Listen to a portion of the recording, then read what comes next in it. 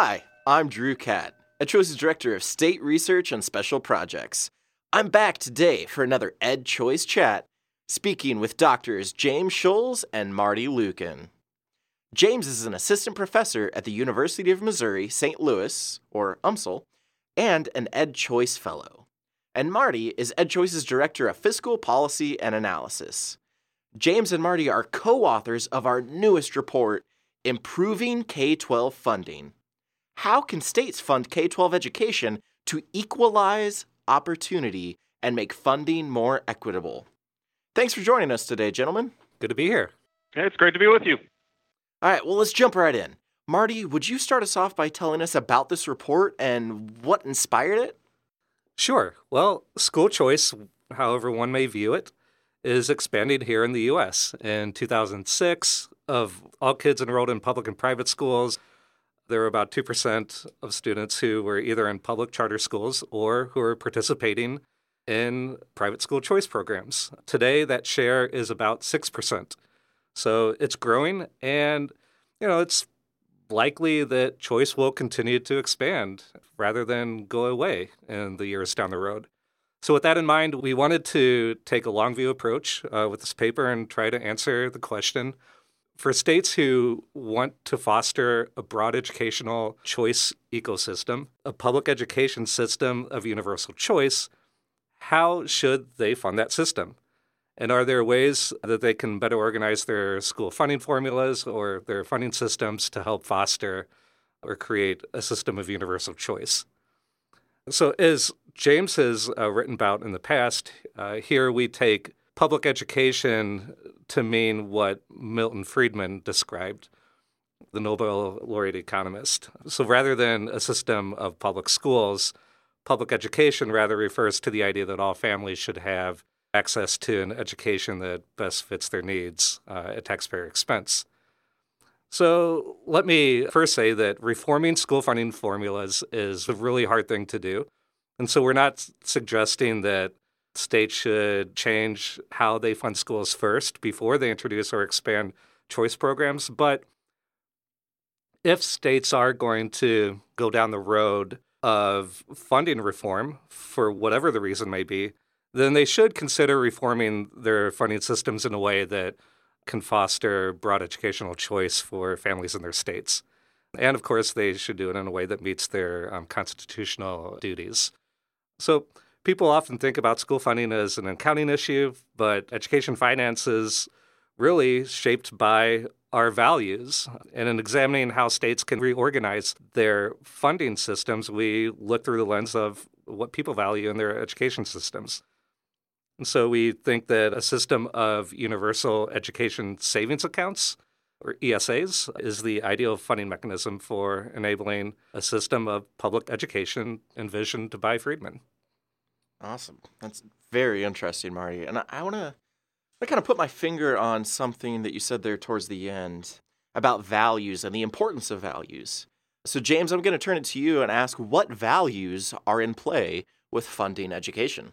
Yeah, and I think Marty, what he said there, he touched on the sort of overarching premise here. And the overarching premise, like the point that should be taken home by people, is that we need to shift away from funding school systems to funding a system of education that supports students. And so when we think about the values, there are three that we outline in the paper. And we're not the first to talk about these values, but we're rephrasing them a little bit to really drive home this point that public education should be about educating students, that students are the heart of the matter. And so the three things that we outline are equity, efficiency, and opportunity. And so equity is, there are lots of different ways you could define it, lots of different ways you could measure it.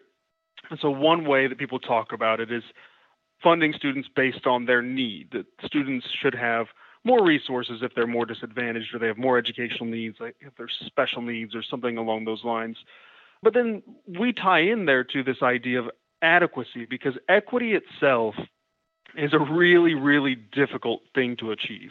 I mean, it's very, very difficult to have every district even spending the same, which people would call equality, much less equity, which people would suggest is, again, the most disadvantaged students receiving more money than the higher advantaged students. So that's the idea. This idea of equity is that we should be giving kids the resources that they need to get the education that they deserve, right? That efficiency is the idea, of course, that we always want schools to improve, but we want schools to spend their money wisely. And then opportunity, this is the one where we are really saying this is a linchpin of this, that we think school funding should be designed in a way that maximizes or best gives kids opportunity to receive the best education. And again, like as Marty said, we think a system of universal school choice, an education savings account program, is the best way to achieve these three values of increasing equity, of increasing efficiency, and of course, increasing or expanding opportunity for students. Yeah, and those are all things that I think most people would value, especially in an education system. So speaking of equity, and I guess to your point, James, adequacy, are states' funding systems even equitable right now? I would say, again, the funny thing about equity is that people measure it in lots of different ways. But I think most people would say no, that most systems are not completely equitable. And again, it depends on the definition you use. If you say that an equitable system is one in which the most disadvantaged students, these are students from low-income families, students with special needs, students that are English language learners, should be receiving more funding. Well, most state funding formulas do give additional state funds for those students, but many people will quibble about if it's the right amount or if it's enough funding. Or when you look across states and you look at high poverty districts versus wealthier school districts, you tend to see that there's still some disparities. I mean, when it comes to state funding, the states, let me back up for a second. This kind of goes to maybe Marty needed to explain a little bit more about how schools are funded, but we rely on local property taxes, we rely on state funding, and we rely on federal funding. And the biggest inequity comes in with the local property taxes. And state funding is almost always progressive to try to make up for the inequities in local funding. But the dispute will come in as to whether or not the state is doing enough. And again, that's a value, that's a judgment call that people have to make. And I'd also like to add that there's been a lot of work that tries to get the question of whether funding is equitable. So, for example, Matt Chingos and Kristen Blagg from the Urban Institute, they've done some really good work on funding and determining whether dollars are reaching their targeted uses. And so they have this one report where they show that today, if you consider just the state and local funds, that in about half of the states, low-income students are enrolled in districts that receive less state and local funding than districts where non-low-income students are enrolled. When you add in federal funding, which is mostly targeted at disadvantaged students, things then even out when you compare levels of funding across districts. So I think if you go back to the 70s and before, we had obvious huge disparities in educational funding across districts. So things have improved. But then you have the question of, well, is equal across the board good? And so as James has pointed out, if you think that it's more equitable for high-need students to receive more funding and more resources for their education, then we still have a ways to go, I think. Yeah, and to that, what Marty just said, like, we have clearly improved in terms of this area. I mean, in the past, there were significant inequities that existed because we relied almost entirely, or a majority of funding came from local wealth, and so we had big disparities. And in most states, like I said, and as Marty said, we've seen tremendous increases in the state support for high poverty school districts or students with special needs or all these sorts of things. And so we've made tremendous progress. But this is an area where we're always going to have debate. Yeah. We're always going to have debate because some people are always going to want more, and you're arguing over finite resources, right? And so we've made progress, and depending on who you talk to, you will probably, not hear two people that agree on whether or not we've achieved the goal yet. Right, and then we could always get into the debate of what actually happens with more funding. There was that seminal piece by James Coleman more than 50 years ago kind of showing that an increase of funding doesn't necessarily connect to an increase in outcomes. But that's not why we're here. We're here to talk specifically about school funding. So I don't know if either one of you kind of want to backpedal a little bit and talk about how states actually fund their schools now. I know we started to get into the three buckets a little bit, but then also what should states do to foster a system of universal choice, especially through a funding mechanism? Sure. So in very general terms, most states first set a target level of funding for each district, and that could be based on a variety of factors, such as the mix of students that they enrolled. But then they determine how much revenue can be raised through local property taxes, and how that's determined varies across districts. There may be limitations on that and so forth, but once that's determined, then the state funds will fill in the gap. And before I noted the Urban Institute, they have been doing work on funding formulas and actually have a pretty neat interactive tool that illustrates the different funding mechanisms.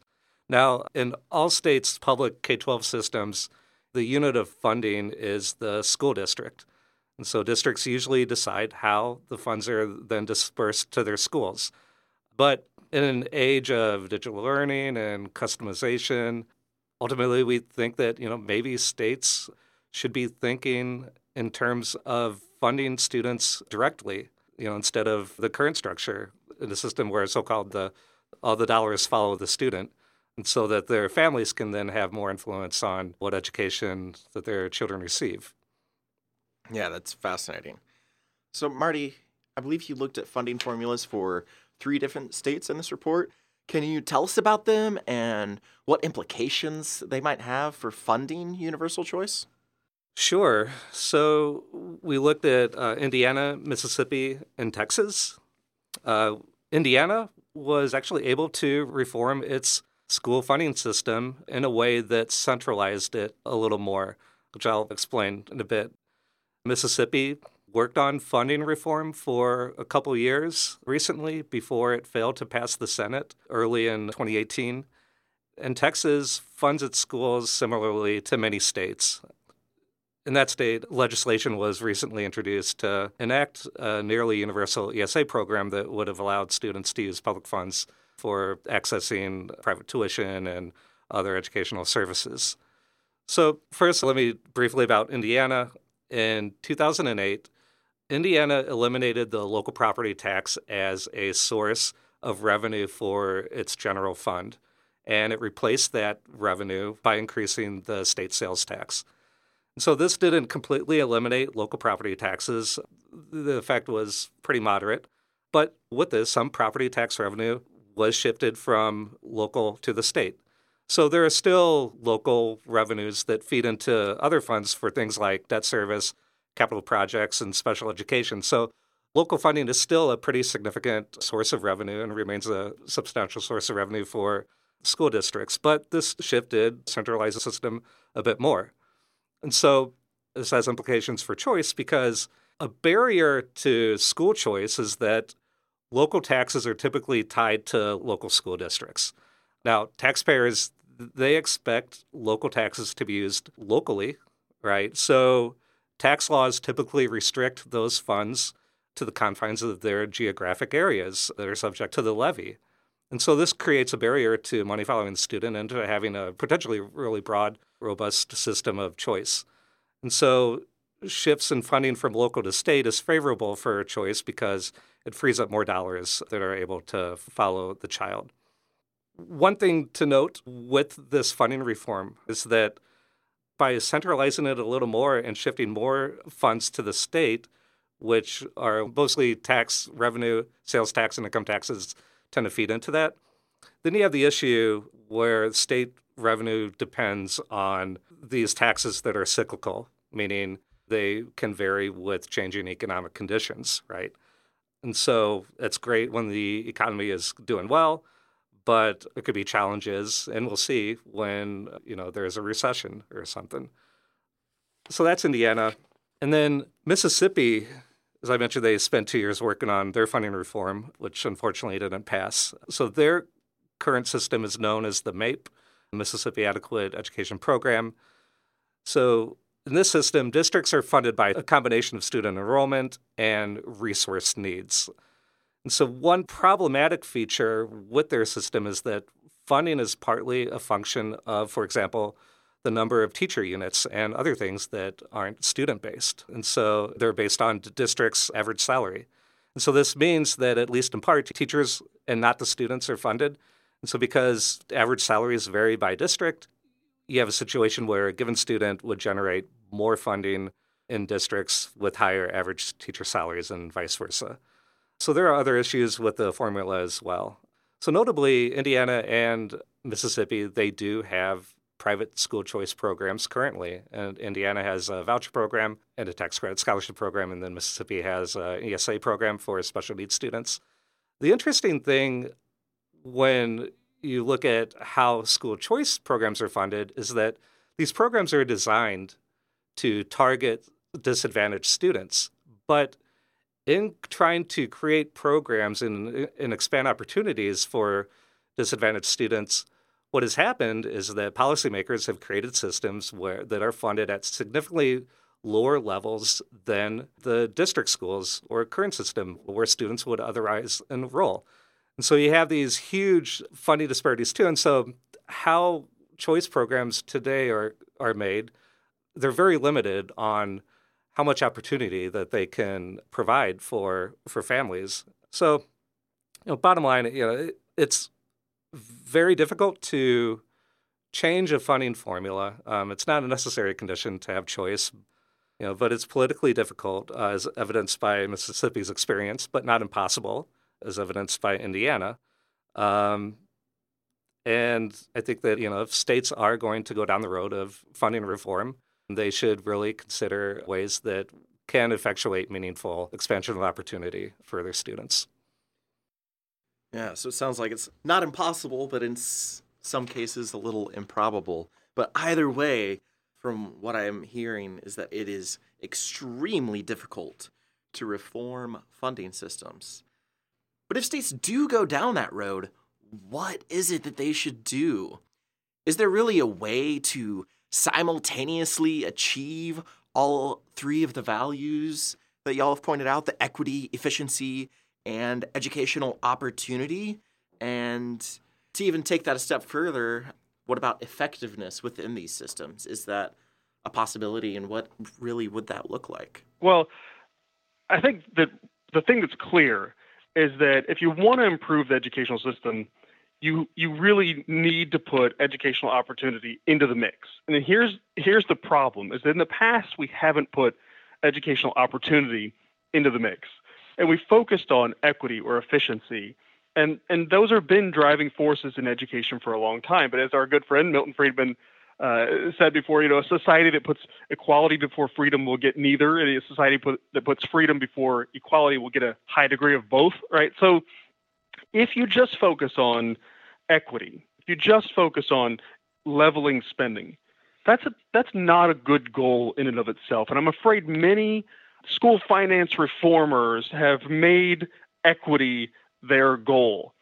But there are bad ways to achieve equity. We could hold down the top, right? We could just take away money from rich districts, give it to poor districts, and not increase funding. Or there are all sorts of bad outcomes that could happen.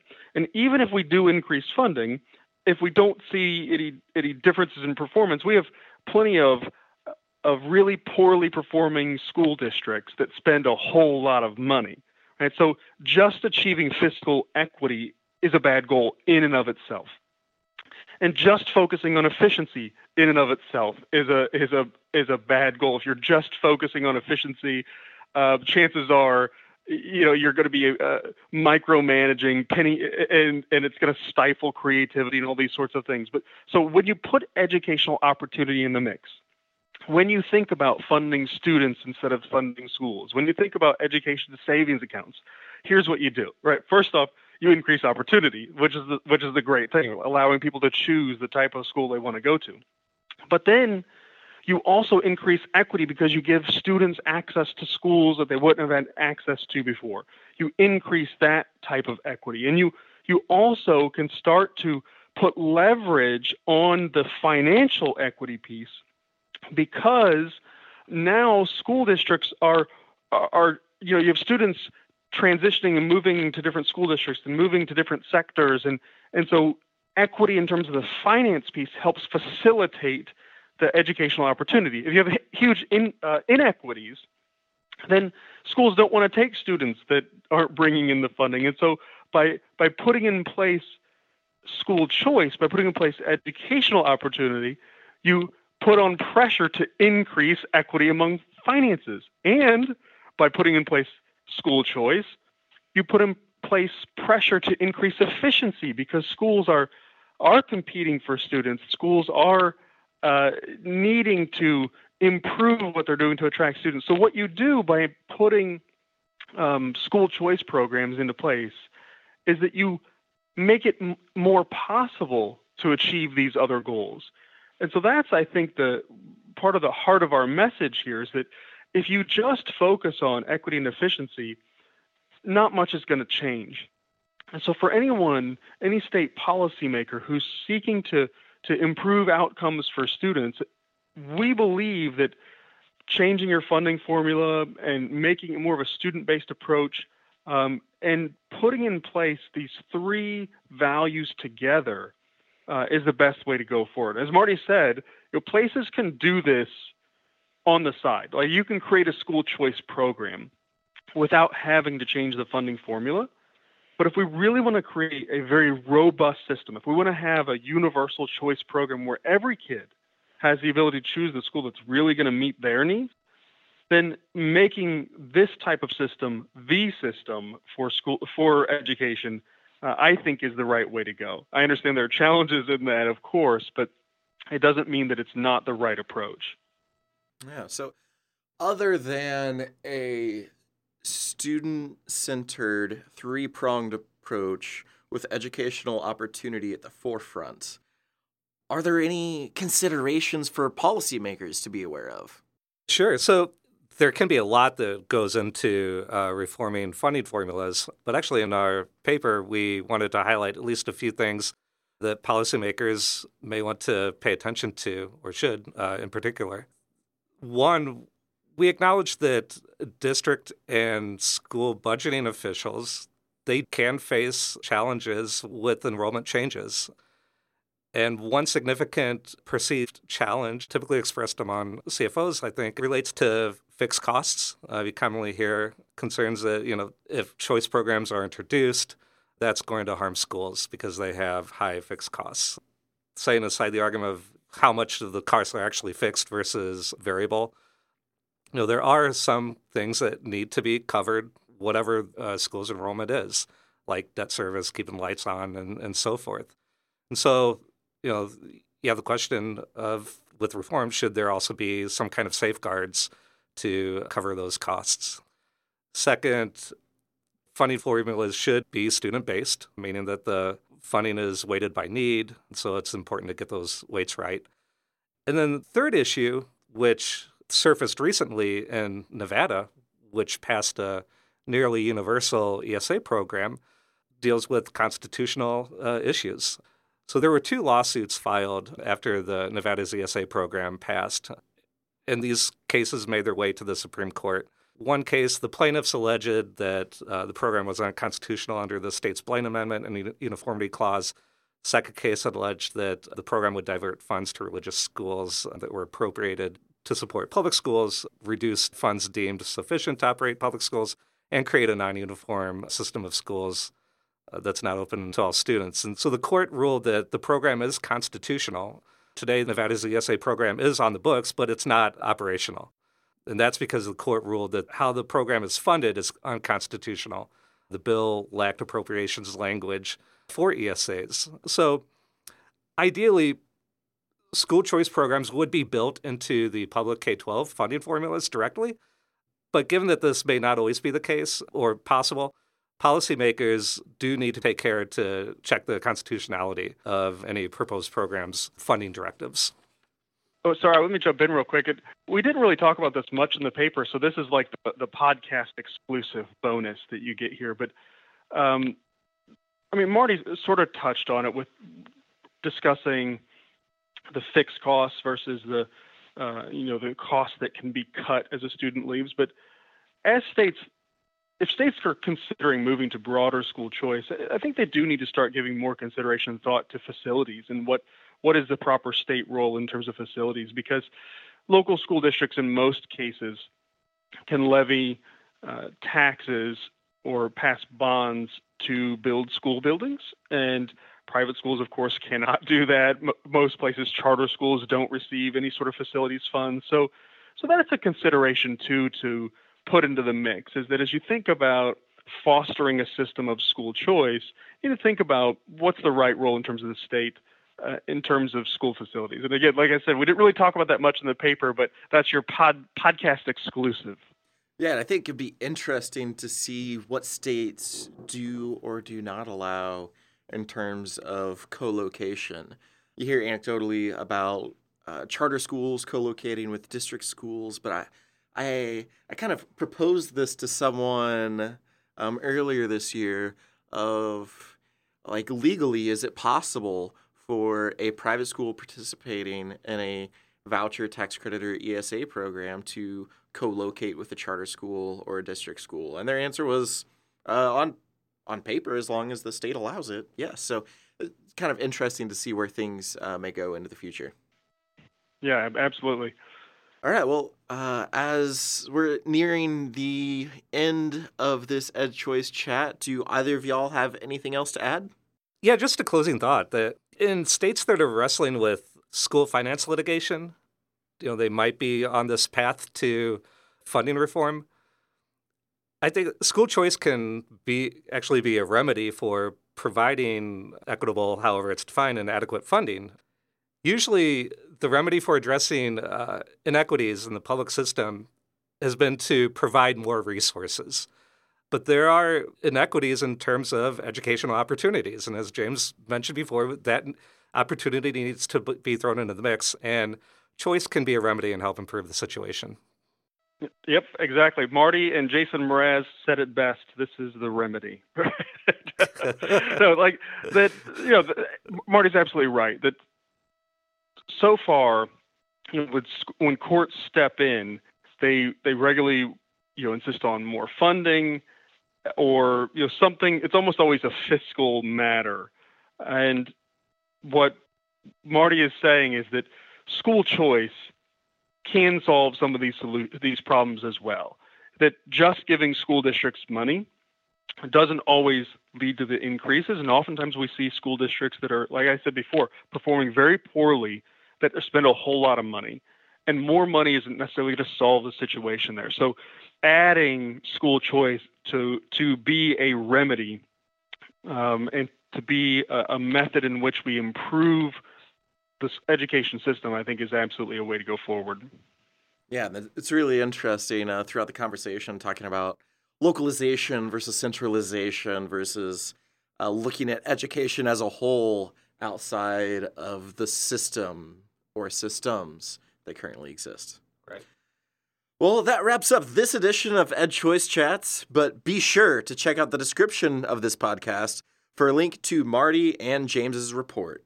And be sure to subscribe to our podcast so you never miss another episode. Thanks for joining us today, and until next time, take care.